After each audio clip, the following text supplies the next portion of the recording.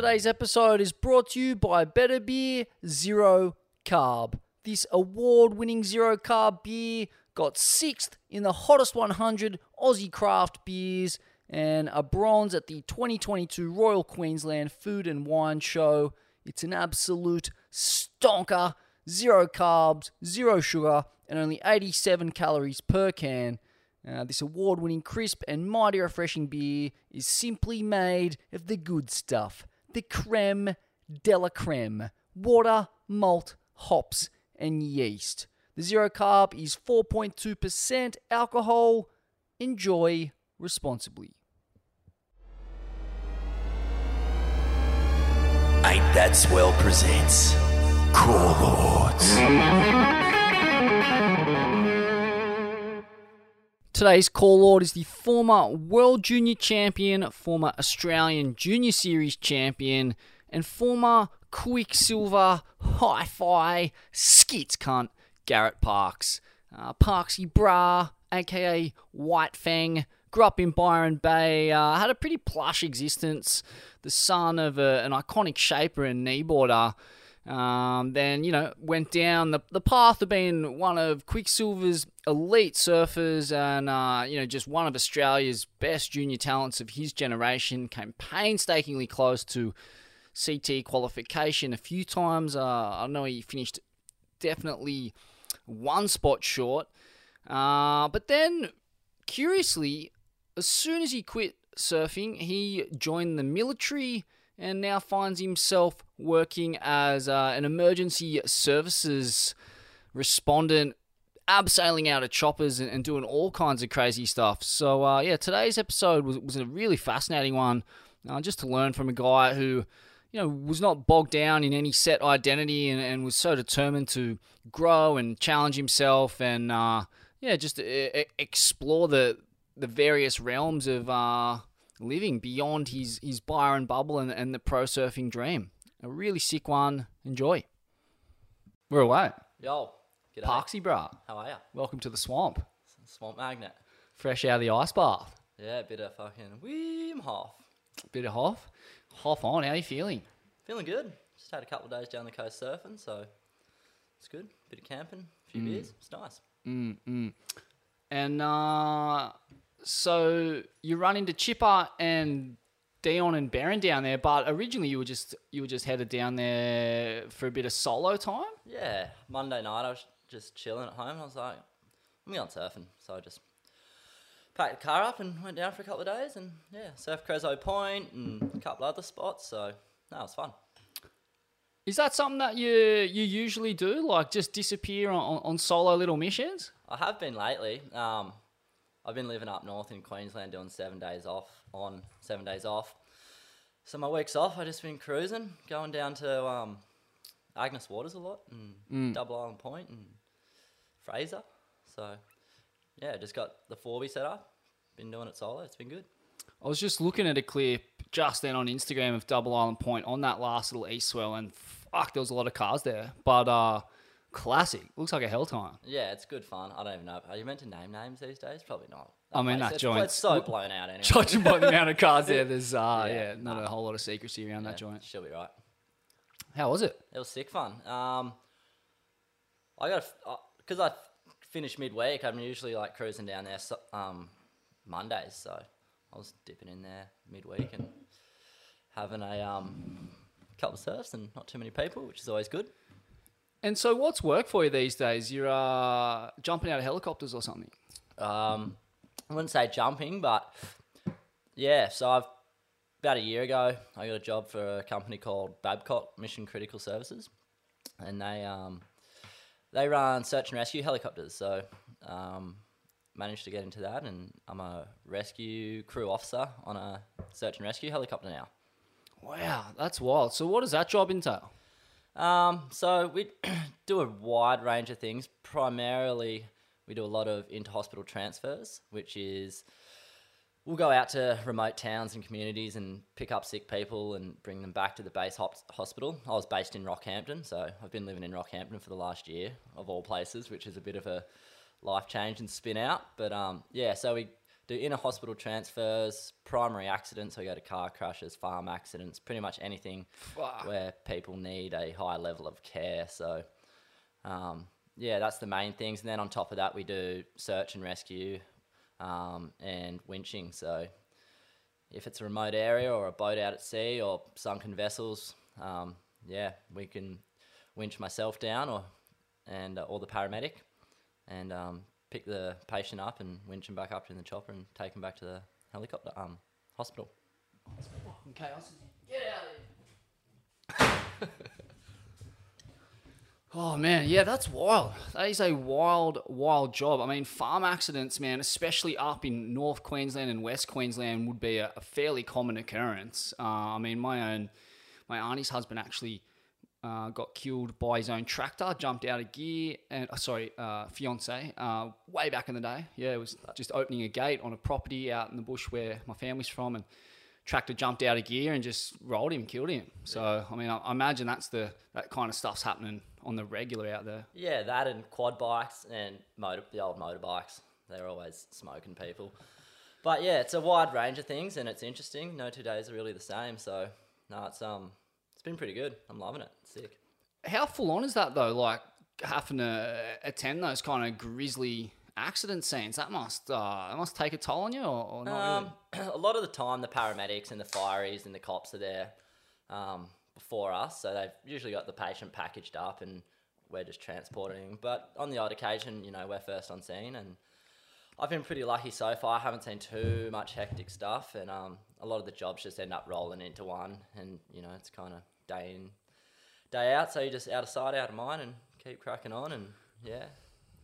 And so I guess your role then is to kind of obviously ferry the patient, but you must be comforting them at different points in the chopper on the way to hospital? Yeah, so we have the pilot. He's obviously flying the aircraft. We got the air crewman who sits front left, and also when we're doing a winch, he'll jump in the back and he'll actually control the winch and put me up and down.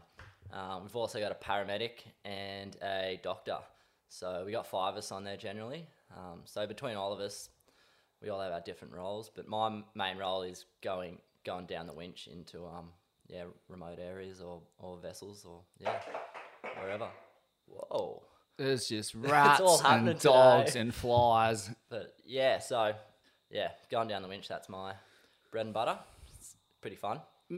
Give us an example of one of the gnarly call-outs you've done. I mean, the ones at sea, from what I've seen, look pretty psycho. I haven't seen what you do out there, but I was watching a few videos recently of just the wildest boat rescues in the craziest seas, like just the most exhilarating and extreme rescue missions you can possibly imagine is essentially kind of what you're doing, right? Yeah, I guess so. We're the last line for when stuff goes bad for people, especially at sea. I guess that's why everyone has their EPIRB. If their vessel's taken on water or, they end up in the drink, then that's once the EPIRB goes off, it goes through the systems, and then we get alerted, and then we get launched. But I've done jobs onto cruise ships where there's, sick people on cruise ships out at sea and they have to get back to hospital, whether it be heart complications or other medical stuff. So that's always... COVID's what you really mean. Pretty much, yeah. But that stuff's fun. Done a few small vessel jobs, which are a bit gnarlier. They're not as much area and room for manoeuvring. And then stuff out in the bush as well for trail bike crashes and stuff like that. So, yeah, it is good fun, but it can be slightly dangerous, but everyone's pretty onto it, so... What prompted that move, man? What a crazy career change. I mean, given where you grew up in Byron, by the coast, I mean, and you were lucky enough as well to get a crib too. Like, you bought a crib in town with, the money made from your professional surfing career, which we'll get into in a bit. But, I mean, why did you make the move to Rockhampton? Oh, it's a bit of a long story, but I was lifeguarding. Once I stopped competing, I had a bit of time off, and then I got into lifeguarding, and that was fun. I enjoyed being on the beach, and it's pretty interesting. You get to stay fit and hang at the beach and help people when stuff does go wrong.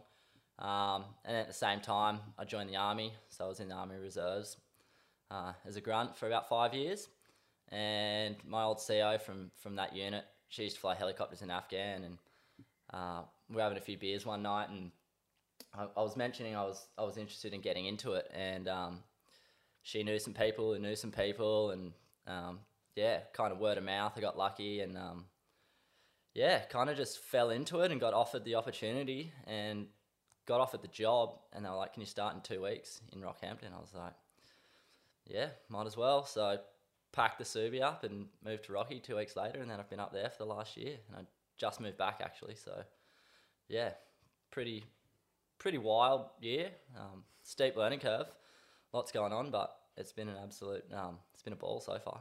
Man, that's unbelievable. I mean, especially when you think about what pro surfing is and surfing in general, which is a culture that's all about the self, just pleasing yourself, getting as many waves as you can. It's you against the rest of the lineup and the rest of the world most of the time. And then you've completely undergone a role reversal where now your whole job is helping others. Yeah. How do you find that? Like, it must be satisfying in ways that just you maybe never could have imagined as an elite pro surfer, which is like, sold to us as the dream. And it is in ways, but it's also hollow in some ways because you're doing fuck all for anyone else, aren't you? Yeah, I mean, I was pretty lucky. I had a great career. I got paid to travel and do surf contests and go on photo trips and pretty much live the dream for my whole life up until I was, mid-20s. So, yeah, that was mental. But, yeah, big life change. Once I did stop competing, I could have just fart-assed around Byron and, been a chippy or done a normal job and just cruise. But I kind of always had that itch and, to do something different, and I'm pretty active, and through lifeguarding and giving back to the community that way, it feels good helping people, and it gives you a reason to wake up in the morning and stuff. So everything from lifeguarding, army, helicopter rescue, it's all pretty fulfilling, and it feels good to help people, I guess. And I don't know, just kind of happened. But yeah, big 180 from surfing. Mate, that's an understatement. I mean, far out. Joining the army, you must be the first surfer in history to voluntarily join the army. I'm pretty sure Wayne Lynch spent a year on the run eating nothing but salmon heads and acid trying to avoid getting conscripted, and you're just joining up voluntarily. Yeah, no, you'd be surprised. There are quite a few dudes who join defence. I don't know, it's something I always just had in the back of my mind when I was a grommet. I don't know why. I don't know where it came from, but I think my great-grandfather was in Gallipoli in charge of a Sheba back in the day, and my grandma told me about that, and I saw photos of him. Maybe that sparked the interest, and then I don't know, it's just kind of something I wanted to do. And then once surfing wrapped up, I was like, what better time to do it than now? So just and it was good. I enjoyed it. Did some cool stuff. So, but definitely different. Yeah. Oh, man. I've got a similar family story. Great-granddad was in the Light Horse Brigade, I think. Yeah, my great-grandfather was in the Light Horse too. Yeah. So I guess that was a pretty common thing for Australians in the military back in the day. There was a lot of horsemen out here in those early years. And then I think my granddad was in the Second World War. And then when conscription come around for my old man, my granddad said to him, being a military family, he was like, if this was a just war, if we were fighting for our country, I'd fucking take you there and sign you up. But that's not what this war is. So if it kicks off and you get conscripted, I'm going to send you to New Zealand, because it was a war that was a sham. It was about, just fulfilling America's thirst for resources, tin and tungsten, and just imperialism gone mad. And I guess that's the reason why people like Wayne Lynch went on the run, and that's still a major criticism of the military-industrial complex today, is that we're no longer we're fighting for a materialist consumer reality and lifestyle, as opposed to it can be pretty convoluted and fucked up. But I don't even think about the politics at all or things like that. I didn't really think about that. I just did it because I felt like I wanted to do it, and it was something I was interested in. So I never had to go to the Middle East or anything like that.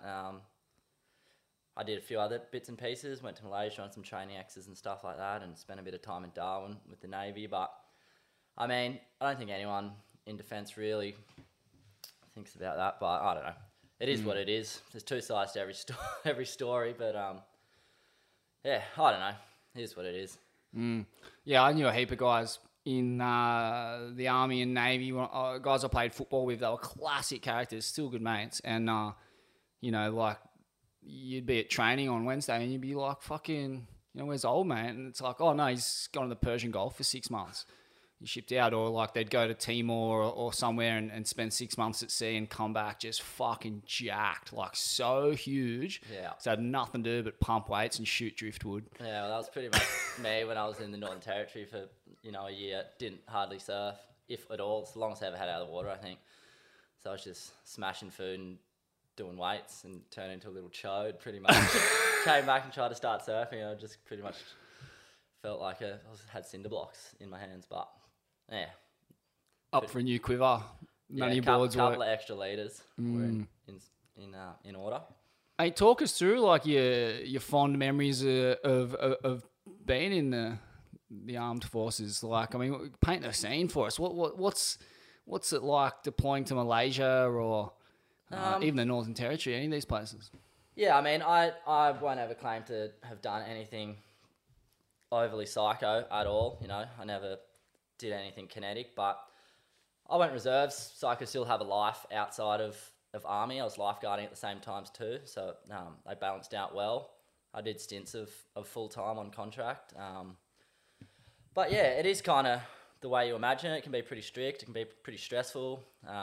It's good fun though, being out in the bush and doing exercise and hanging with your mates and talking shit and, you know, shooting guns and rockets. And it's been in the jungle. Everyone kind of didn't like, but I kind of like the jungle in Malaysia. It was kind of fun. It was challenging. It was wet, hot, covered in leeches, mozzies when you're outfield. So it's definitely an experience. Something I'm stoked I did. Yeah, it was a great time. And then a bit of time up in Darwin with the Navy, sailing around the top end, doing border patrol, looking for illegal fishermen, illegal entrance and stuff like that. Lots of fishing on the boats up there. Sure. So that was sick. So we weren't just always, you know, marching around and doing stupid stuff like that. Any dynamite fishing, rocket launcher fishing? No rocket launcher fishing, but fishing off the back of a warship's pretty fun. You know, that's an experience. It's all those little things, you know, that sometimes I just find myself, pinch myself going, how did I end up here doing this? I remember this one time we were sitting in the junior sailors mess and we had pay TV on there through the satellite and the surfing was on, the CT was on. I'm sitting there, remember cleaning my gat or something. We just, you know, had a shoot. And I was there going, watching like Felipe Toledo or something. I was like, they're there and I'm here. Like, how did this happen? But that was quite a comical moment, eh? That's amazing. Fuck, that's so classic. And I mean, all those experiences, what they are is character building, man. Yeah. And that's not nothing. Like, I ultimately really respect people who throw themselves into the blast furnace of life and challenge themselves and you know, step foot into the unknown. I really admire those qualities. So that was kind of it for me too. You know, after surfing, going into that, it was a complete different, you know, way of life. And you know, even basic training, just like going from being a surfer and being carefree and whatever. It taught me a lot of discipline. It taught me, you know, how to get stuff done, how to like work hard and, you know, get things done on time and I don't know, heaps of other stuff, which has transferred well into what I'm doing now. So that's helped me a lot in life and yeah, it was a good experience. So yeah, glad I did it. Speaking of CTs, you surfed in a handful of them. Yeah, I'm kind of like, I guess, kind of made it, but didn't really make it. But I don't really mind about that. I got paid to travel and surf. So the way I look at it is I had the golden ticket. It was the dream. You know, I was on the cusp of the CT. I think I was first reserve the year that I was pretty close. But I got to surf snapper a couple of times and Quickie gave me the wild card one year. I won the trials another year. So I got to surf snapper with a handful of guys and got to surf against Slater at Snapper and stuff. So, you know, all those little things I can look back on and be pretty stoked about. And then went to Chopes and it was absolutely reeking and I got smoked first round, but whatever. Crazy, man. Crazy life. I mean, talk to us about coming up against the GOAT at Snapper. What were the conditions like that day? I'm pretty sure I surfed against him. Yeah. I think it was against Kalohe. I can't remember. I'd have to look it up. It was that long ago. Unless I'm talking absolute shit. Well, nah, that's generally what happens. The wild cards and trialists come up against the top seeds. I think so. Or it might have been Parko or Mick. I can't remember.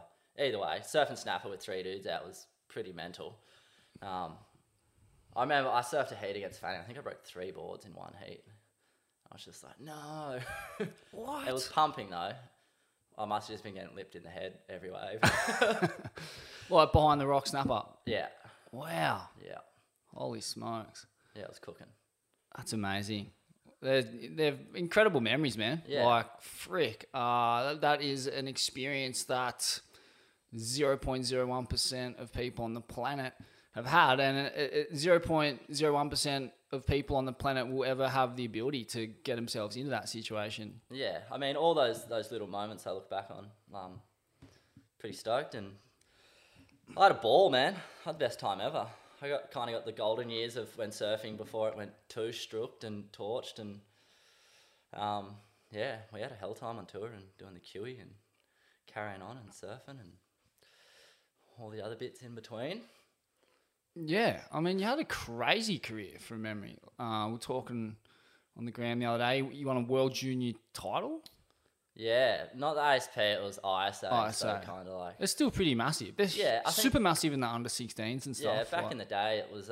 everyone was in those I think things. that was associated with the Olympics. Like the dude who was running ISAs was trying to get surfing into the Olympics. And yeah, so it was kind of prestigious back then, I guess. So everyone was in them, like Owen, Geordie Yeah. Smith, Flores, like Julian. Yeah, we had a hell team. I remember the first year we went to the Worlds was in Brazil, and we had Wilco, Julian, Owen, Vassar, Sally Fitz, Davey Cathles, Caleb Reed. Yeah. Toronto. He was I there know. that Yeah, he year. come third. I'm pretty sure. Beat Flores Yeah, from I memory. think Lost so. to Geordie Yeah. and was mental. Julian or something like that. Yeah. Yeah. Full bolter from Bronny. Yeah, so that was the first year, and then the second year was Portugal. We had a mental team too. And then the third year I went was Ecuador, and I stunk it up that year. But Dean Bowen went well, I think. True. Yeah. Wow, the slab shaman just groveling it out in some South American beachy. Giroa gatekeeper. Classic. Haven't seen him for ages, but good memories. All that stuff's pretty fun to look back on. And then, so from there, you signed to Quick, or you already signed to Quick at that point. What age were you? I think I got sponsored by Quick when I was 10. I remember I was surfing Agnes Waters Point, and my mum's friend, we were up there camping, and she brought the little contract up. I think I was just getting a sticker pack and a couple of clothes, and then I think I was 10. I was riding 4. I still remember the boards. I still got the boards. I remember putting the stickers on. It was the best day of your life as a grown, getting to put stickers on your board. As a 10-year-old, you would have been schwitzing. Yeah, I was Losing your tripping. mind. I think Willsy kind of towed us into it. He was my icon back in the day. He took me under his wing, and from there it was just doing Grom comps and surf trips, and living every Grommet stream. It was mental. Just wearing boardies that were way too big for me, and having oversized stickers on your board. Little blonde-haired ferret just heckling people out the pass, pretty much. Yeah, talk to us about some of your local influences and role models back in the day. Willsy, obviously, I mean, Craig Watto was around in those days. Who else? KP, I guess. Like, All those dudes. KP, Willsy, Watto. Oh, the list is so long, man. Bo Walker. Nitro. Jody Walker. We had crews of surfing back Are they in the day. related? No. No. There's so many dudes, man. Corey Garcia, they were old shredders. Yaron Brown. Heaps of dudes like that. And then, that was a pretty sick little time. And what kind of role did you mention Willsy? Like, what kind of role did he have on your career, and I guess even your your personality and rise through the ranks. Yeah, well, I guess once I rode for Quick, we were always doing little photo shoots down to Foster and that, so he'd always take me down in the club sport. V8 club sport. Fuck, you must have done some mental burnouts and doughies with Wilsey. I think he's pretty responsible dude. True. Yeah. Waits till you're out of the car and Yeah. then just starts fucking gapping it. Yeah. But nah, I think every Grom in Byron looked up to Wilsey back in the day. He was kind of the man, so pretty good dude to, have show you the ropes, and you surfed absolutely mental, so big boots to fill. And talk to us about Byron back in the day, man. I mean, how's it changed, and yeah, what was it like? What are your memories of it early on? Just to paint people a bit of a picture.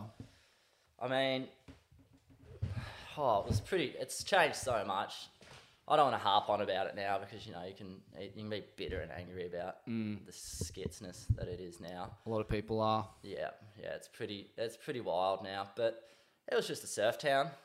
Everyone at high school surfed still. Everyone still went to the same school. If you weren't surfing the Pass, you're surfing Tallows. It was the days when you actually used to ride your bike to school and to the beach, and have to call. And if you did get dropped there, you'd have to get in the Telstra payphone and quickly pick it up. Like, pick me up, Pass, Main Beach. Yeah, it was sick. It was a lot more chilled. Everyone kind of knew. You'd walk down the street and you actually knew someone. Yeah, it was just like every other town on the East Coast, I guess. I don't know, but it had the hippie side of it, it had the backpacker side of it, which was probably, everyone used to sook about backpackers getting around town and being in the surf, but I'd much rather backpackers getting around than skitsy Svens in their souped up Teslas fanging it around and just, I don't know. Fanging around in silence, just cleaning up bush turkeys left, right. I don't know. It's just so chockers now, and yeah, it is what it is. Yeah. Lots of cashola. There's heaps of cashola. Yeah. Oh, I know the process well. Gentrification. I mean, it's like, yeah, it's a fucking weird one, isn't it? Like, I guess. What do you do, though? It's like, if you can't deal with change and it is what it is, you just pretty much got to move. Yeah. And it's still epic. Don't get me wrong, but it's just, it's had a lot of changes. It's fucked up, though. Getting priced out of your community is fucked up. Like, what price on community? Community is everything. Well, that's what trips me out is, growing up with your mates in the same neighbourhood and stuff like that. And I guess a lot of my friends aren't ever going to be able to own a house in Byron because it's just so ridiculously expensive. A lot of people have had to move out of town, whether it's down the coast or inland or, stuff like that. So yeah, and they get displaced, and the people who displace them, they don't have any community either because, it's pretty hard to develop community, if you're not involved in local clubs and stuff like that. So, and those people tend not to be, the elites, like they land on a joint, they buy up property, they think that material wealth is going to make them happy. It never can. We're not wired like that. So they end up displacing a community and then not forming a community of their own. So it's like a double whammy. Yeah, it's all they make their own community within a community, and then you're the outsider, kind of. Yeah, but I don't know if they do. What is their idea of community? Like, you know what I mean? Like, they're not playing in the football teams. They're not in the board riders. Some of them do, I guess, but not all of them. Some people don't even surf and move to Byron, so it's like, I don't know, go to the Wattigos and sit under an umbrella and go to Ray's and have a cocky and then do something else. Yeah. Struct. That's like, yeah. Do lighthouse walks.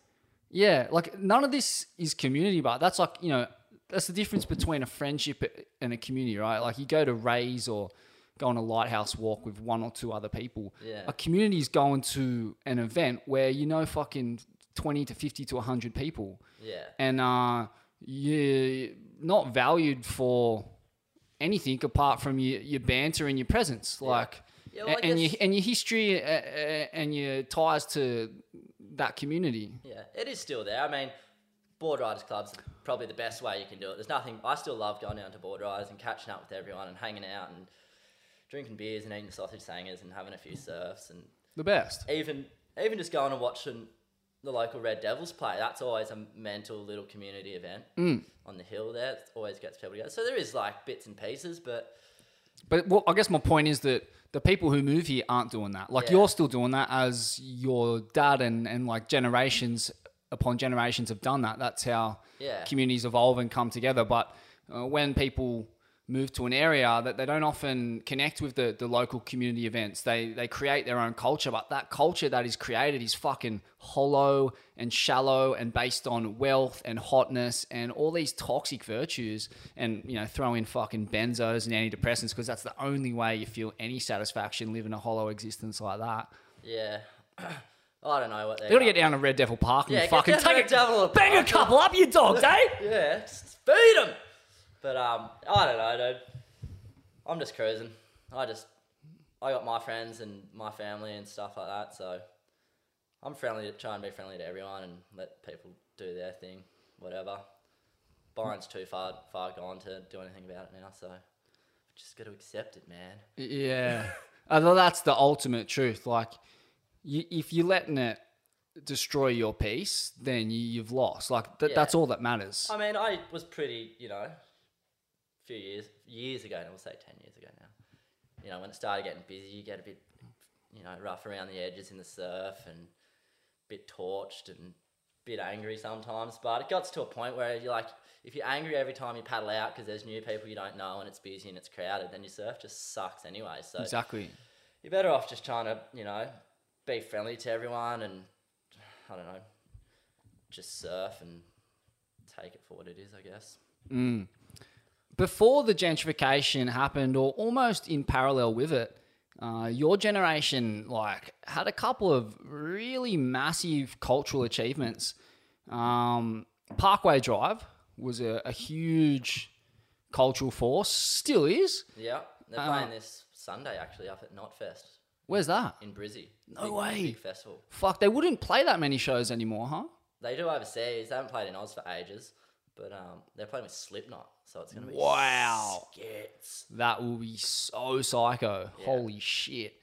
Yeah. And I mean, that was a scene that, I mean, how old are those guys in relationship to you? They're like, how old am I now? I'm 31, so they're late 30s, early 40s. So when I was in year 7, they were just finishing year 12 at Byron High. So they're a bit older than me. But all the crews in Byron kind of know each other through surfing and stuff. So, the hardcore scene when it started in Byron was wild, man. It was so sick. Like, bands would come from America and play Melbourne, Adelaide, Sydney, Brisbane, and then Byron in the little youth centre. And no way. Yeah, like the biggest hardcore bands in the world, and they'd come and stay at Byron and, get the full Byron experience for the boys, and then they'd play at the Youthy, and it'd just be this little shed with 150 grommets and dudes just doing spin kicks and stage diving and mic grabs and just like belting each other and like we were just full school kids. Like it was sick. Every Thursday night, pretty much, they'd have a show, and it was like $10, and yeah, and you'd go and you'd mosh, and like it was sick.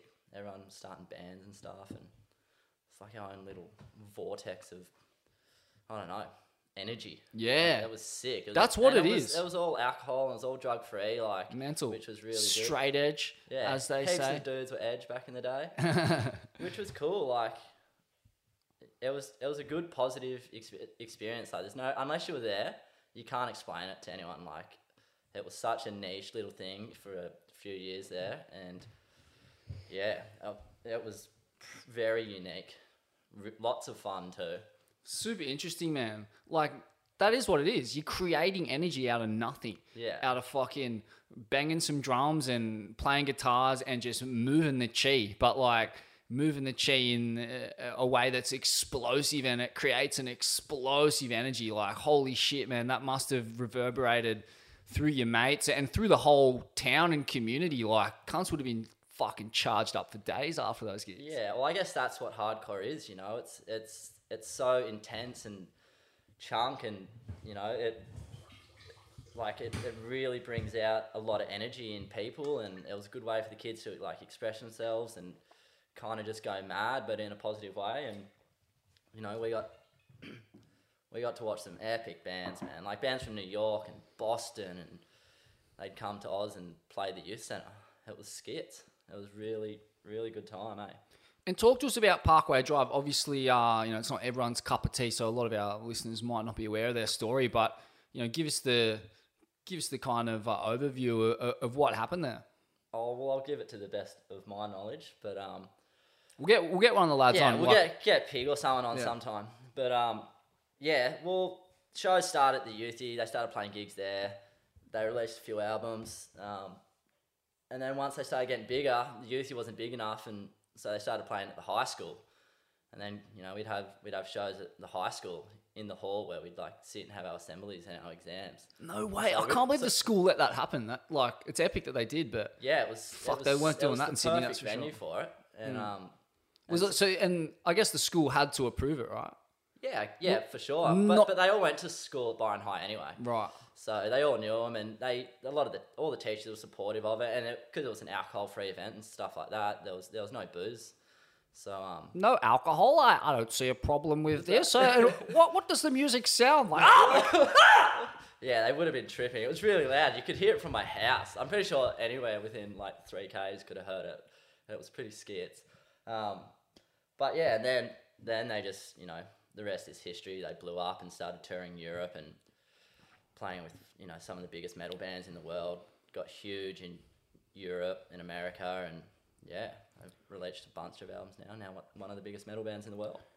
That's the trippy part of the story, but and I guess that's where it relates to Byron in a sense. Like they had to crack it by going overseas, right? Like, and they did it the hard way. Like they fucking, you know, it was like just mucking into a tour bus, playing 1 trillion gigs until you were big, until people took notice. Like that is such a fucking staunch way to go about your business. Just to not take no for an answer, to fucking kick the door off the hinges. Yeah, it's pretty core. Like, it's as core as it gets. 5 dudes in a van driving around Europe, you know, playing music. But the music they were playing was so epic that as soon as people heard them, it was inevitable that they were going to go big. And to see like people you knew from your town blow up like that and have that kind of work ethic and, you know, just get up and go, like that must have left an imprint on the whole generation of people from Byron. Yeah, they definitely spent years and years on the road, lots of time away from their family and friends. And yeah, I don't know. I'm sure they're stoked now because they're just cruising. But no. Good times. Yeah, it's interesting, man, because, you know, obviously we've got a lot of mutual friends and, like, you know, I've been living up here on and off since I was 23 and, you know, the other big thing that come out of here was Offends and Deco and Jono and that. And I guess, like, they're pretty much the same generation, right? Yeah, they're all around the same And age. Also fucking a huge company, self-made, and, like...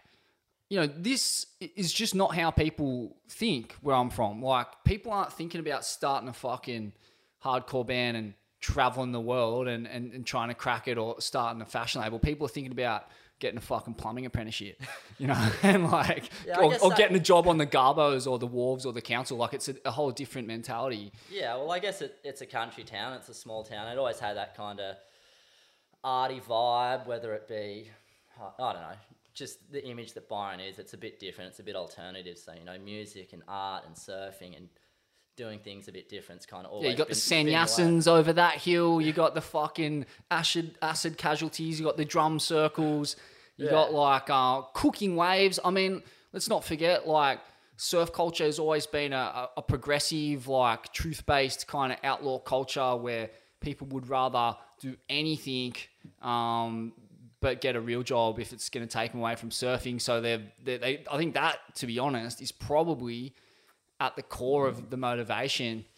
I mean, for those guys, for both Offends and Parkway Drive, in a lot of ways, it's like, fuck, I don't want to be a plumber. I want the waves cook up here all the time. Yeah, I guess, like, not being in the city, there probably wasn't as much stuff to do around town. So, you know, if you weren't surfing, dudes were jamming, or no matter what music it was, or doing art, or I don't know, whatever. So There was lots of different avenues dudes could have taken to do cool stuff, and a lot of guys have, which is good.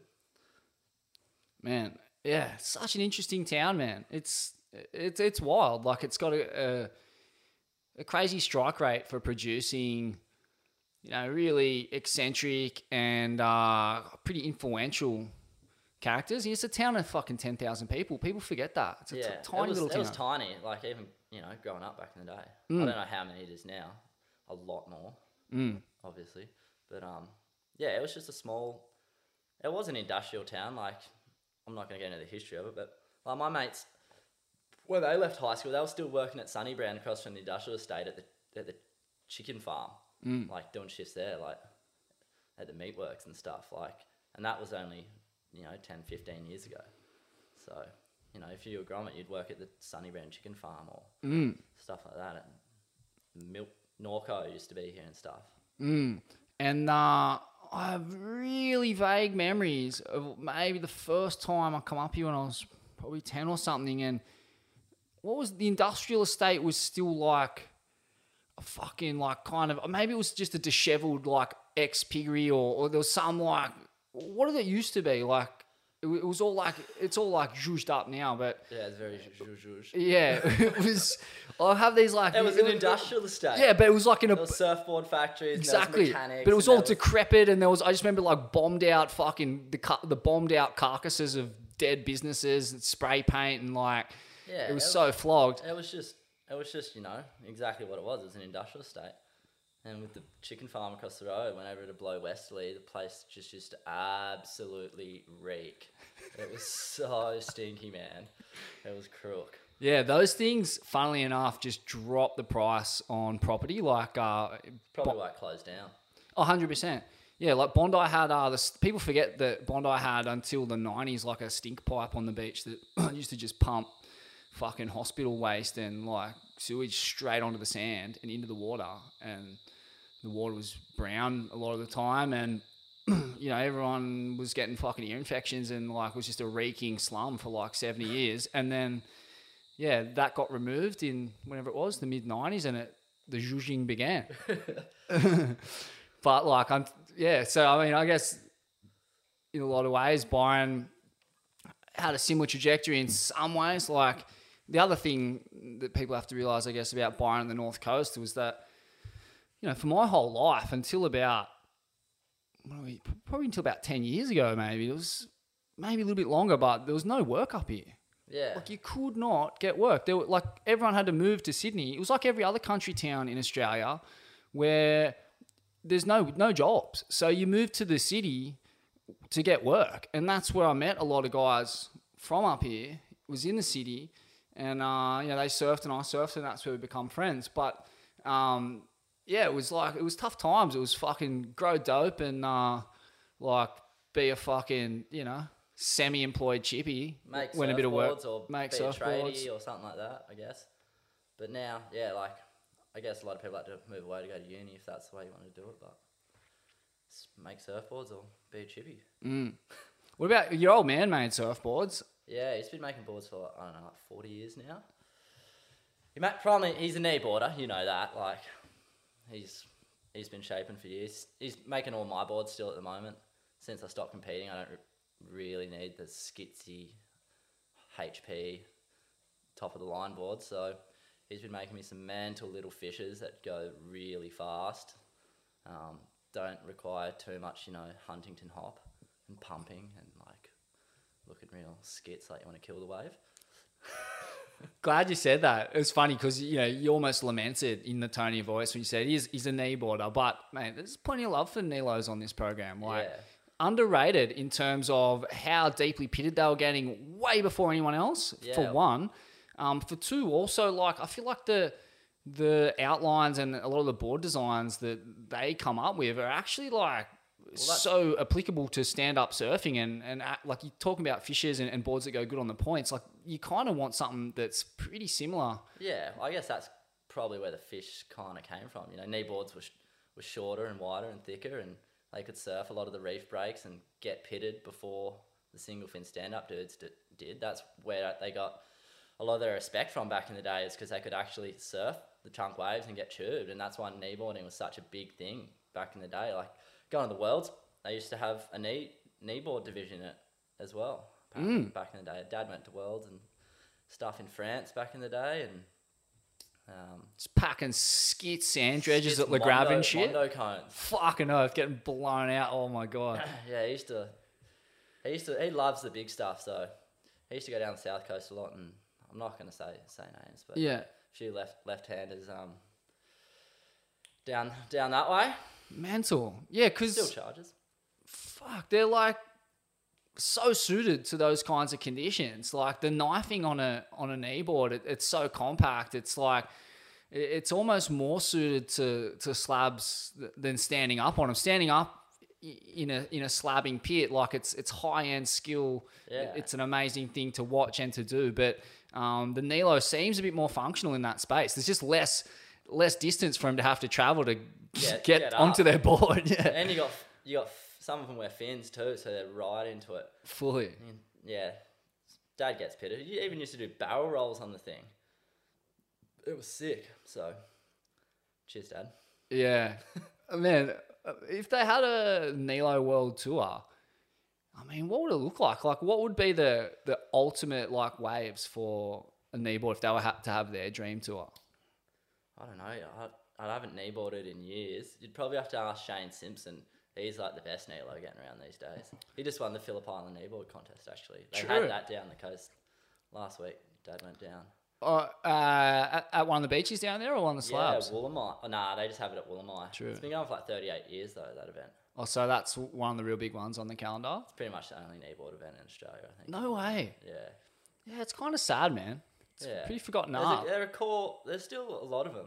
Core dudes, but there's definitely not as many as there was. But there's a few kicking around still. Yeah. I surfing a slab in Indo actually, and fuck man, there was a core Nilo there getting like, I want to say stand up hits, but not. He's not clearly not standing up, but like just like packing the craziest blue drainers. Just kneeling and dealing. Fuck man, you see a Nilo with flippers and you kind of suss on him for a while. You're like, well, can this guy actually surf or what is going on here? And then next minute he's just in a 5-foot nugget, fucking Just getting Getting his blown corn out. absolutely rinsed. Yeah, I don't know what the rinsing is. It's more of a fucking, more of a like smeg rinse, like a more of A a hip rinse. hip I rinse. don't know.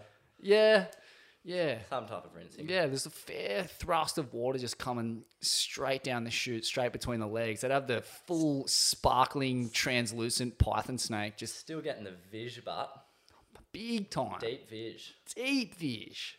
Doesn't matter how you get it really, as long as you. Well, that's the point. If you can get it on your gut, if you can get it on your knees, fuck. If The you can cunners- get pitted on a longboard.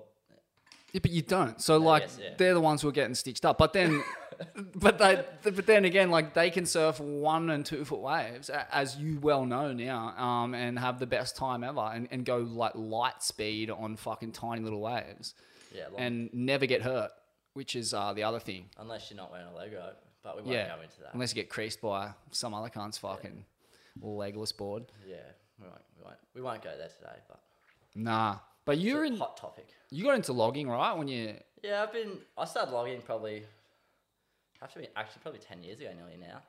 Well, if it's raging southerly, Tallows is crook. So you got the pass, and if it's 1 foot, you got to a stage where you look like an absolute Gumby if you're out the pass and it's 1 foot and you're on a short board going just pumping down the line. It's just using all this energy, just trying to whack it 18 times. So if it's blowing southerly, you can go on longboard and ride waves for like ages and have the best time ever. If it's good on the other side, go ride a short board. It's pretty much just ride the right board for the conditions. A lot of people still haven't clicked onto that. Exactly. I mean, we had Dane Goodang on the potty the other week, and we were just talking about that. Like, the more energy you ride, the more energy you connect with in the ocean, the more you're winning in life. Like, you carry that energy. That Mark Healy quote of like the fucking, a storm creates waves and creates energy, and that those waves hit the coast and the people who ride those waves, the energy lives on in them. I reckon that's fucking pretty for bang sure. on. I think that's actually like quantum theory or quantum physics, like some high-end egghead shit. But Bit outside my brain spectrum, but yeah, longboarding. No, I wouldn't say changed my life, but it opened up a whole like new world. I longboard just as much as I pretty much shortboard now. So it's good. Nose riding's really hard. My style's reeking, but you know I enjoy riding switch, and you know I can get up the beak a little bit. But you know, you watch the guys who can nose ride really good. It's actually really hard, and to look good doing it, it's like it's skits. Oh, you got to look good. If you don't look good in surfing, people fucking hate you. Yeah. They hate you. That's what I realised. Like, you get now. treated worse at the pub, at like... I'm not even joking. I can't believe they took style out of the criteria. I reckon that sucks. Oh, but it still exists in the land-based criteria Yeah. of your average surf town. Like, Just not on the Washer Surf League. nah, that's... nah. Then, Quicksilver days, like, Young Guns, what was it? Just Young Guns 3 you're in? Yeah. Pretty fucking psycho surf film looking back on it. Like, what was it? Reynolds, Slater, Marzo, Crakey, yourself. And you had to like win a comp to get into the film in the first place, right? It was a pretty torched way of getting into it.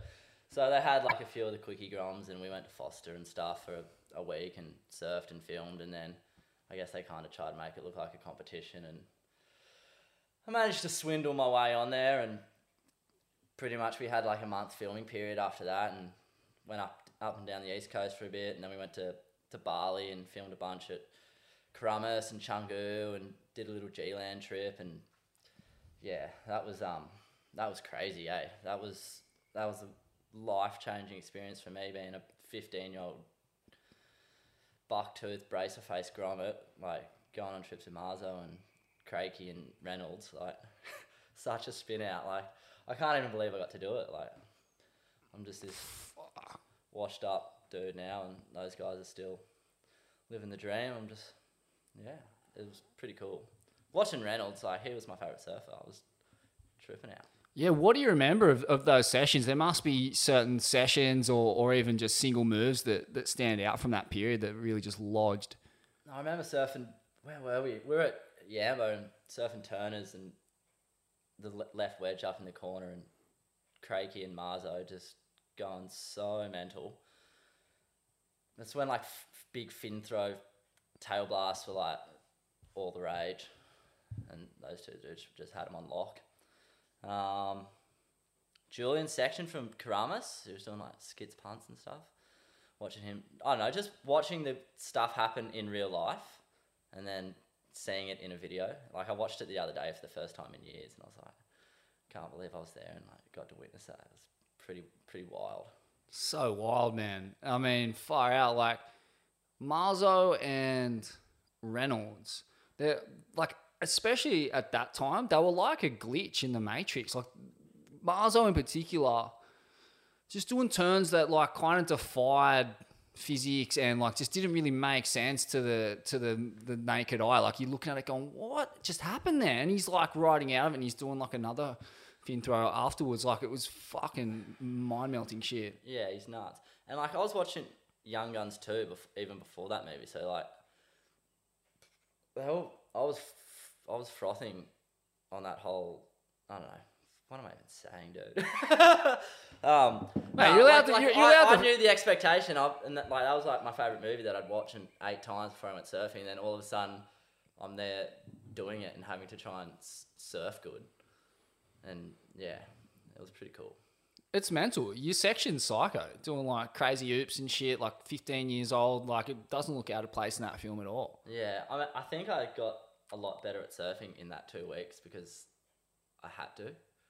You know, I think I'd learnt to do finners on that trip just because if I wasn't doing finners, I looked like a kook. So, yeah. It's fucking wild, but you're 15. Mad. I mean, very mad. You're 15 years old, and, you know, those guys are... I don't know how much older Marzo was, probably like 18 at that point.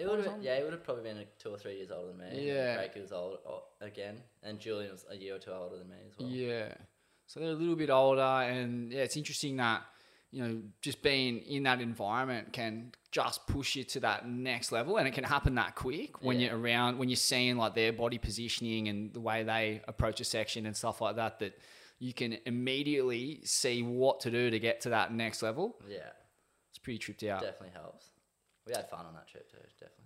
Man, and you're saying too, like, in those quick days, Willsy early mentor, and then it was Crakey and Hoyo were the two guys you naturally gravitated towards. Yeah, this is like when team trips were still a thing, like they'd do it, like they'd have a release coming up for a winter range, so you'd go and do a surf trip because they'd have to shoot all the product and stuff. So, you'd have Hoyo, Willsy, Wardo, Maz Quinn, Julian, you'd go to Foster and you'd stay there and get a house and you'd surf for a week, and like it was the sickest thing ever.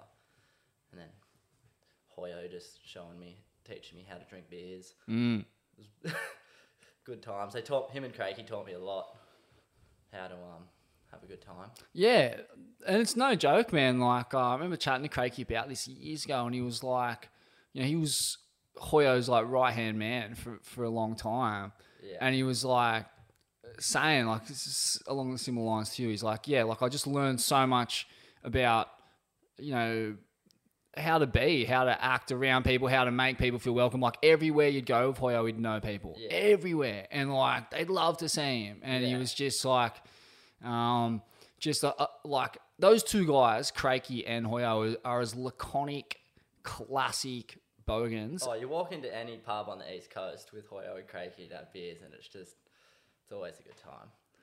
Fuck, they're good value, man. Both of them are very funny, fucking like unpretentious. Yeah. I mean, I haven't seen Crakey in years. I'd be frothing to catch up with him. Yeah, I'll have to get over to the west one day. Yeah, me and Caleb actually drove up in the that panel van that you can see rotting in the backyard there. I was wondering what happened to the shaggin' wagon. I don't know what happened. Fucking Rego happened, you fucking dog. Hey? Knocking it back over rust. Fucking no heart, mate. They got no respect. No respect, bruh. No respect for the fucking lifeblood of this country and the characters that... Oh, yeah. Fed's trying to call me. Oh, mate. The Fedson. I'll call him later. Yeah. But we were up there, Cal Barry, we drove up there, and Crakey, it was like kind of a bit of a rough time. They had that weird fucking cyclone that come down the coast and boiled off all the abalone, and just destroyed him and his dad's family business. So he was just... That sounds pretty... It was so psycho. Tidak bagus. Oh, it was fucking Sangat Tidak bagus, Taman. Yeah. A really bad friend. But, so, they were getting by. He was doing all right. But, it was kind of a tough time. But at the same time, you wouldn't know it. The guy's, still as classic as ever, super funny, fucking showing us the ropes. We were fucking having the hell time on the kettles and fish whistles and beers and packing a couple of little tubes around the joint. It was fucking all time. I had the best time. I just cracked a freshie. Cracked a fresh one. Better beer. What are these things? The zero carb, I think. Very nice. Cheers. Shout out to Crakey. I'll get him on the show soon. Yeah, get him on. But so Young Guns 3, what happens after that? So your profile must have exploded at that point. Yeah. I guess, won the World Junior title, and then I guess that led me into Young Guns, and then it was just kind of a bit of a whirlwind. Did a few more trips, and I guess I was doing grommet comp still then, and then, the other World Juniors. Dude Cruise happened. That was a thing. That was pretty fun. With Bruce Irons. Yeah. So what was that like, man? Fucking so loose, man. Holy shit. No, I remember that the Quickie Pro finished and we were going down to do the trip, and they had a couple of vans and they just picked me up on the side of the highway at the Byron turn-off, and we're going to Foster. And they rocked up and they just had a massive esky full of beers, and, the final had finished, so everyone was half cut already. And Mum dropped me off on the side of the highway. They picked me up. And I opened the door and everyone was pretty caned already. Mum was just like, oh my God, what's happened to my son? And then we went to Foster and filmed the movie and pretty much just drunk beers for a week straight and filmed. It was epic. Yeah. It was great. That's like the pointy end of the pro surfing existence. Those team trips, Yeah. just no pressure. No pressure. You're just cruising on someone else's dime, surfing and drinking and whatnot. Got the cow by the udder, absolutely milking it. Milking it. Milking it. I definitely milked it, that's for sure.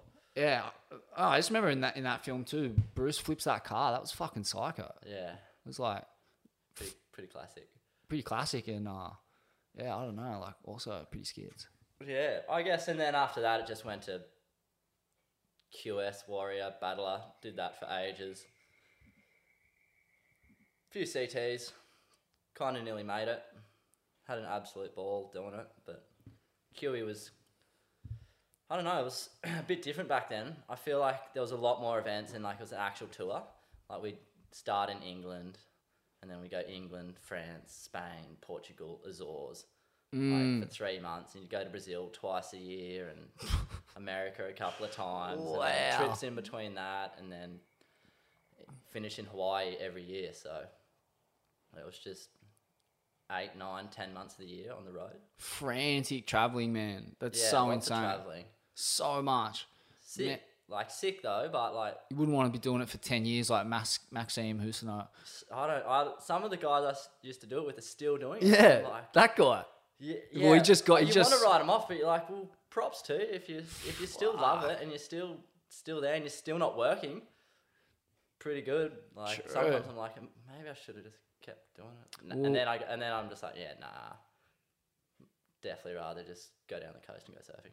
Or instead of spending all the money to do the QS, just you go live in Indo for a year and get absolutely coned. Yeah. And I guess that's the difference with being a pro surfer from Reunion Island versus Australia. Like, you know, he's like, what, one of 2 pro surfers from Reunion Island in history, and your budget is being split up amongst fucking a lot more people. So they're a lot less lenient in terms of giving you leeway to just fucking piss money up the wall, getting dirty turds at Everyone fucking was getting money Sakarima. back in the day though to do it. I don't understand how dudes on the CT don't have sponsors these days. Like, there's that many people surfing. The industry's so big, and there's still guys without sponsors. Yet, back in the day, it'd be 100 deep dudes getting 80 grand a year, and like, what's going on? Who's raking it all in? Someone's just holding onto all their chips and stitching dudes up. It's fucking Soros or Bezos or one of them cunts. Spread the love. Mate, it's such a good question. We talk about it all the time. Like, fuck, it's baffling. You know, surfing's on an exponential growth curve going up, going north. It's fucking off the graph right now in terms of cunts in the water. But, yeah, there's not much loot to go around. Yeah. And, yeah, so talk us through the queue in those days. Like, who was your crew? And, like, that's super interesting. Like, I've never actually heard someone throw a figure out there for what, like, your average fucking Pablo Paulino / Garrett Parks was on during that period. 80K a year to chase the queues, not bad, good size. Just enough to probably break even though, but True. like I said, I was milking it. I got pretty lucky. The surf industry was before the global financial crisis. Like, there was heaps of money in surfing, so I was making good coin. No regrets there. That was sick.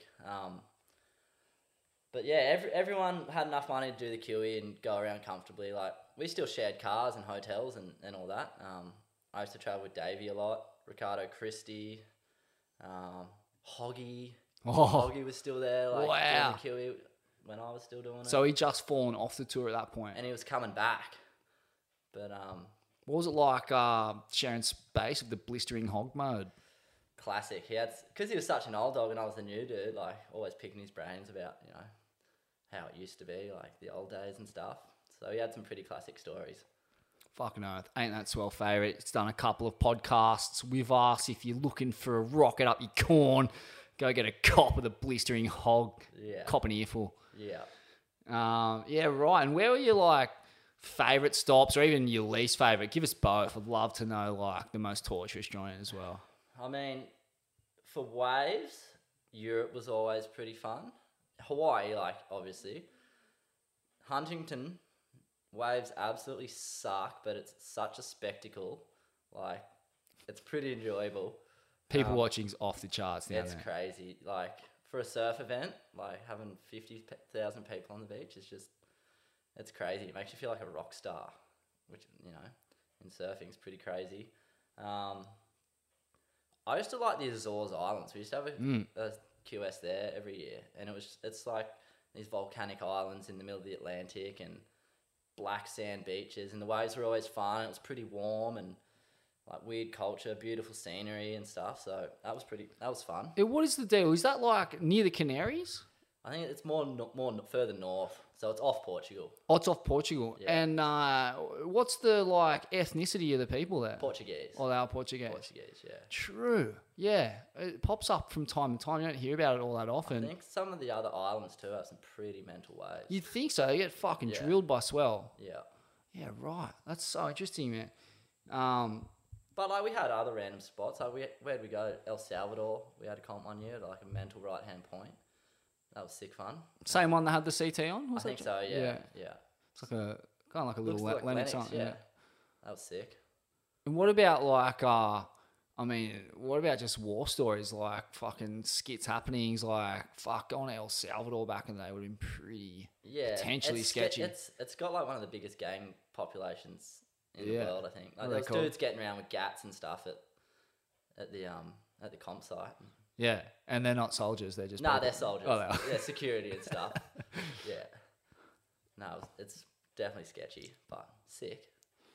And then transitioning like away from. Well, actually, talk to us about getting close to the CT, man. Like how, like it must have meant a lot to you, like you know, to go that far and travel the world for what was it, 4 years or something?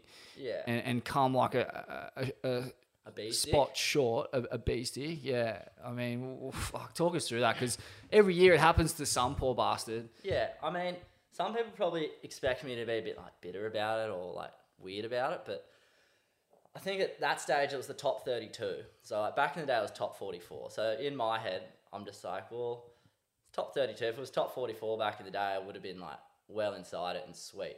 But on the flip side, I was getting paid to travel and surf and live the dream. So regardless of whether I, quotations, made it or not, like I still got to do all that sick stuff. I got real close. I mean, I was first reserve that year that I did. I can't remember what it was, finished 33rd or 34th or something like that. So I still got to surf snapper and I still got to surf chobe. So, you know, tick those boxes. I actually got to surf a couple of CTs, which is sick. Yeah, I guess at the time, like, it was sunset. I needed to make the final to qualify, and I got third in the semis or something. I think I took off on like a big West Peak one and just was a bit late and got caught behind it, and that was it. But yeah, it stung for a bit, but maybe a year or two.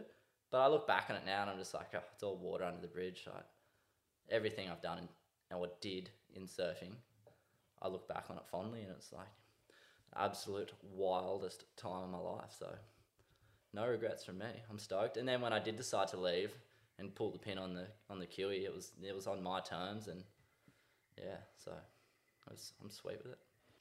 And yeah, man, talk to us about the transition away from competing and what you did with yourself in those first few years afterwards. Yeah, it's kind of funny, I guess. I've been doing the Kiwi for ages and had that year where I nearly made it and did a couple of CTs and stuff. And next year rolled around. I was running for Zion. I still kind of am, I guess. If Mad Dog wants to give me another free word, I'd be frothing. But we're doing a trip down in Tassie and we began pumping waves. And I remember I had to go back for the Oz Open at Manly, and the heat draw was out or something, and I wasn't surfing for another couple of days. Anyway, the waves were cooking, and for some weird reason, they decided to run like the last 4 heats of the round I was in like the day before, so they like brought it forward. So I had to like quickly leg it from Tassie, fly to Sydney, fang it to Manly, and got there that arvo, and surfed my heat in 1 foot absolute crap waves at Manly and lost. And I was just like, I just left pumping waves with the boys to fly up here, all stressed out about this big comp to start the year off. and lost. So I just walked up the beach and I was like, in my head, I just went, I'm done. And just walked off the beach and I was like, I'm done. I remember I had a couple of mates from Byron there who came down to watch and I was like, I'm done, boys. And I'm like, what? And I'm like, yeah. Dave was like, really? I'm like, yeah, see you later. Got my stuff, went back down to the south coast to Sam Wrench's. I was actually living with him for a couple of years on the south coast, spending heaps of time there just because the waves were better and beautiful part of the world. So drove back down there, packed my car and just drove straight to South Australia, straight to Heath Joski's house out near Streaky. Fuck, what'd you guys do out there? There's no waves out there. That would have been awful. It would have been so boring. No waves. So this is when he just first started building his skits farm down there, and just went and pitched a tent there and went surfing and hung out and camped at his and helped build some rocks and walls and stuff like that. And yeah, ended up spending like 6 months in South Oz. Wow. Just cruising, and then go back to Adelaide, party for a bit, go back out to the Des and surfed some of the sickest waves I'd like ever had, some massive slabs, and actually had like a sense of like, whoa, this is epic. Like I'm still getting mental joy out of challenging myself in like bigger waves and slabs. So that felt good. And then did a Indo trip on a boat with my dad and Mono and a couple other kneeboarders. Is that the guy with one leg who's Yeah. the Nilo from Byron and like full semi-goatish Paralympian surfer? Yeah, so my dad makes his boards and Mono sprays my boards when I get boards. So Mental. that was sick. So I had a year off once I pulled the pin on the Washers League at Manly, and that was 2016. Yeah, 2016. And then went to Canada for end of the year, went snowboarding. With JS? Was he living over there at that point? Nah, Red Dog. True. Like slept under a staircase in a Harry Potter cupboard for a Curled up like a cat. for a season, and just went snowboarding over there and came home. And I remember I think it was my auntie, she was quite sick at the time. She asked me what I was going to do, and I was like, I just had a year off. And I remember she knew I wanted to join the army back in the day, and she was like, whoa, what are you going to do? So are you going to do you still want to join the army? I was like, oh, maybe. And that kind of clicked it. And then, yeah, from there, started lifeguarding. Did that through that summer, end of 16, 17, and then joined the army, started 17, and pretty much did that full time on and off between that and lifeguarding from 17 for 4 or 5 years. And then, yeah, so it was a good transition. I could have just been washers in Byron after surfing and, I don't know, something like that. But I kind of made the conscious decision to do something meaningful and purposeful in my life and put my physical body and, you know, my mind to something more than myself after having such a good run. Give back to community, country, help other people. So, Man. it all panned out pretty well in the end, so... There's a remarkable show of maturity. Like, there is no shortage of washed up, jaded crew around Byron or any other coastal town, man. Fucking hell. There's nothing wrong with being washed up and cruising and surfing. That's also the dream. Yeah, right? but jaded and like selfish and, you know, have never done anything for anyone Yeah, but like themselves. some people used And I'm to not say- having a stab at Byron. Like, this is a fucking, you find them in Bondi, you find them the whole East Coast. But not many people go out and challenge themselves like that, specifically with those things in mind. Or did you have them in mind at the time that you wanted to serve your country and the community, or was it you just realised that as it was unfolding? I remember heaps of people used to always give me shit when I was sooking about, you know, going away for comps or losing. Oh, we got the best job in the world. You've never worked a day in your life. So I guess by people, that kind of like, so, well, if you reckon that can't work and then work a day in my life, watch this. You know, so Interesting. joining up and doing army stuff, like it's a pretty full-on job at times, and you know that's a job in itself, you know, that a lot of people haven't done, and and that kind of gave me the drive post surfing and something to focus on and, you know, keep moving forward and bettering myself and moving on to the next chapter, as some might say. That's amazing. Very respectable. And in that period in between joining the army and when you quit the tour, fuck, man, I watched a couple of clips that you put out. I don't know who it was for. What were they called? Maybe it was for fans or Zion. It was for I did a Zion? bunch of trips with them. Like, Fuck, that mate. was the best year of my life. Bro, After you packed some fucking rompers during that period. There's some... what are the films actually called? Because we you were did a far. bunch. We went to New Zealand a few times, and then we did a trip to Iceland as well. That was mental. That's the best place I've ever been. We got sick waves in Iceland. Yeah, what's going on in Iceland? Lots of ice and waves and snow and What kind of waves are we talking? fun little points, reefs. We found a slab, so like it's bits of everything, but it's core. Like it's really cold. Yeah, and like, you know, when you're packing a slab there in Iceland, I mean, what's that feel like? I mean, what are you thinking? Like, what's the combos like? It's an insane concept. It's really cold. Like you don't. I've Getting surfed. beat down sucks when it's that cold. You're like, oh god. I've surfed in the North Sea. It's 2 degrees Celsius up there, which I think is probably rough. The reason it's so cold is because it's almost landlocked. Yeah. And I don't think it gets much colder than that anywhere in the world because it freezes over when it's anything less. Well, Iceland gets heaps of swell. Yeah. It's an island, so it's like Right. gets swells from everywhere. And it's like that's where all of those swells that hammer Hawaii begin is in that channel in between Iceland and Russia. Or is it? Is that Europe right? and No, Iceland and what would be Greenland? east? No. I don't know. That's Up there in the Europe Arc- and stuff like Norway and Denmark Right. and Sweden and shit. So not Russia, America is the other, Yeah, is the east of it. But yeah, in that channel, right? Those Arctic hurricanes and Yeah. it's the top of the Atlantic. But yeah, that year was pretty much the best year at waves I ever had. It was epic because I didn't have to spend time doing comps and pretty much used the last of my could have used the last of my savings to do another year on the Kiwi or just get absolutely coned. And I'm so glad that I went and just got pitted off my scone. Yeah, it was mental. Yeah, mate, talk to us about Iceland though. Like, what's the culture like? What do you remember seeing beyond just the surfing experience? Well, we just had a van. I think there was 5 of us. There was me, the Nilo, Shane, James Cates, Morgs Hives, and Mad Dog was filming. And so there was 5 of us in a Yeah, van. Morgs. I met that dude in Ireland. I think just after that trip, maybe. Or before, maybe. He spent was heaps of telling time me in about Ireland. Iceland because I was staying with Mickey and Fergal Smith and he was mates with them and he was there and I was like, well, what are the chances of a burger like who? Well, we pretty much just ate servo hot dogs and drunk shit tons of beer and lots of coffee. Mad Dog's mad. They're mad on the brews. Yeah, they're full bean fiends, aren't they? That crew, they're like the kind of gong crew, eh? Yeah. Yeah. No, Classic. Zion hooked me up back in the day. They got me on some sick trips. And what are the names of those films? Because our listeners will Google them up. They're worth The watching. Iceland one's No Country for Cold Men. We just call it No Cunny. I think it's on Vimeo or YouTube or somewhere. And if you go onto the Zion Vimeo site, I don't know if they're still alive or whatnot. You have to ask Mad Dog. But there's some funny clips with Hazzy B. Oh yeah. NZ.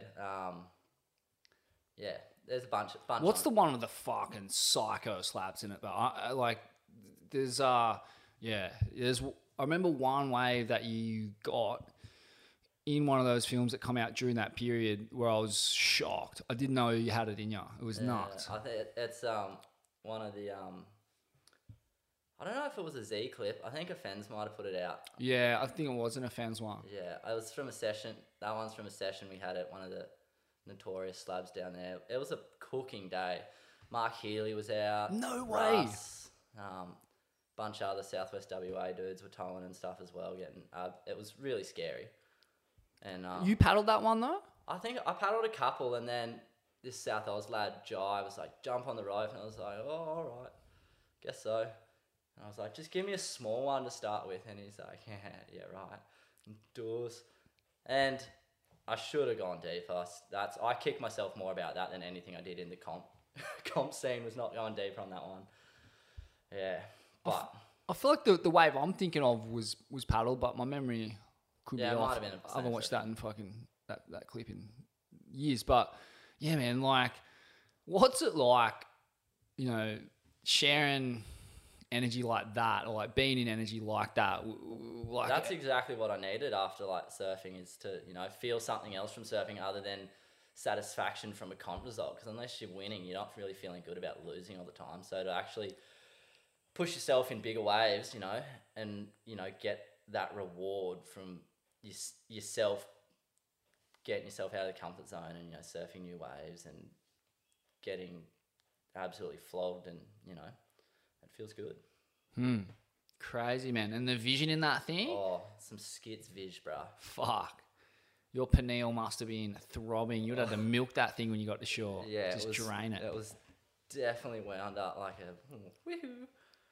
Holy shit. You would have a fucking just full leech in your third eye. Just thick. Orbing, just fucking leaking crystalline goodness down the cerebellum for days. You've just been marinating in the Vishnu. Oh, yeah. Nothing a couple of tins in the des can't fix, though. That's it. Yep.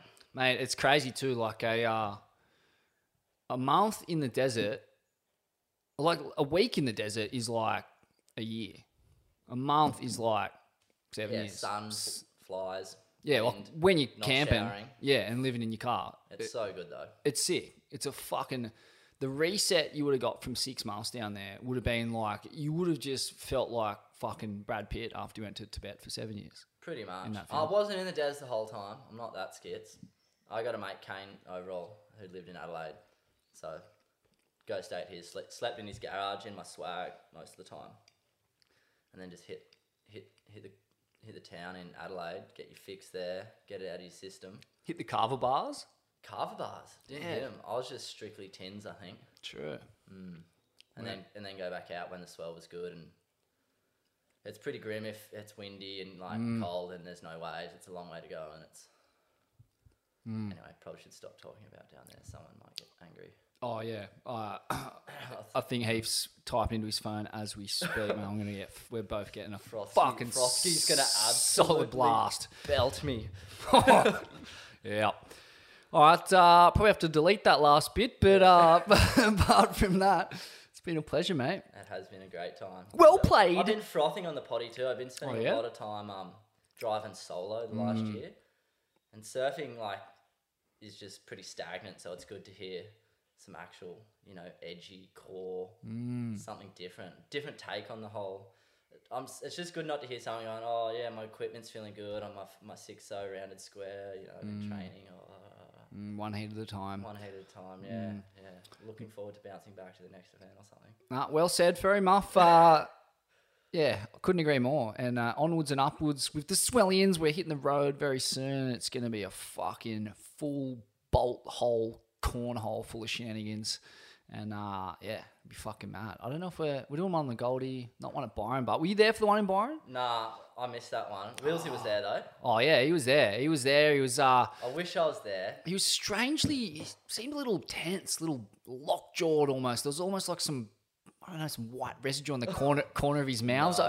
Maybe it was just I don't know what was going on there. It was froth. It was frothing to be there. He was over frothing. Yeah. He was so frothing he could barely get a word out. But yeah, that was a classic evening. I think it was it was so cosmic because we were hitting him up going, Will's there, come on mate, come on the show.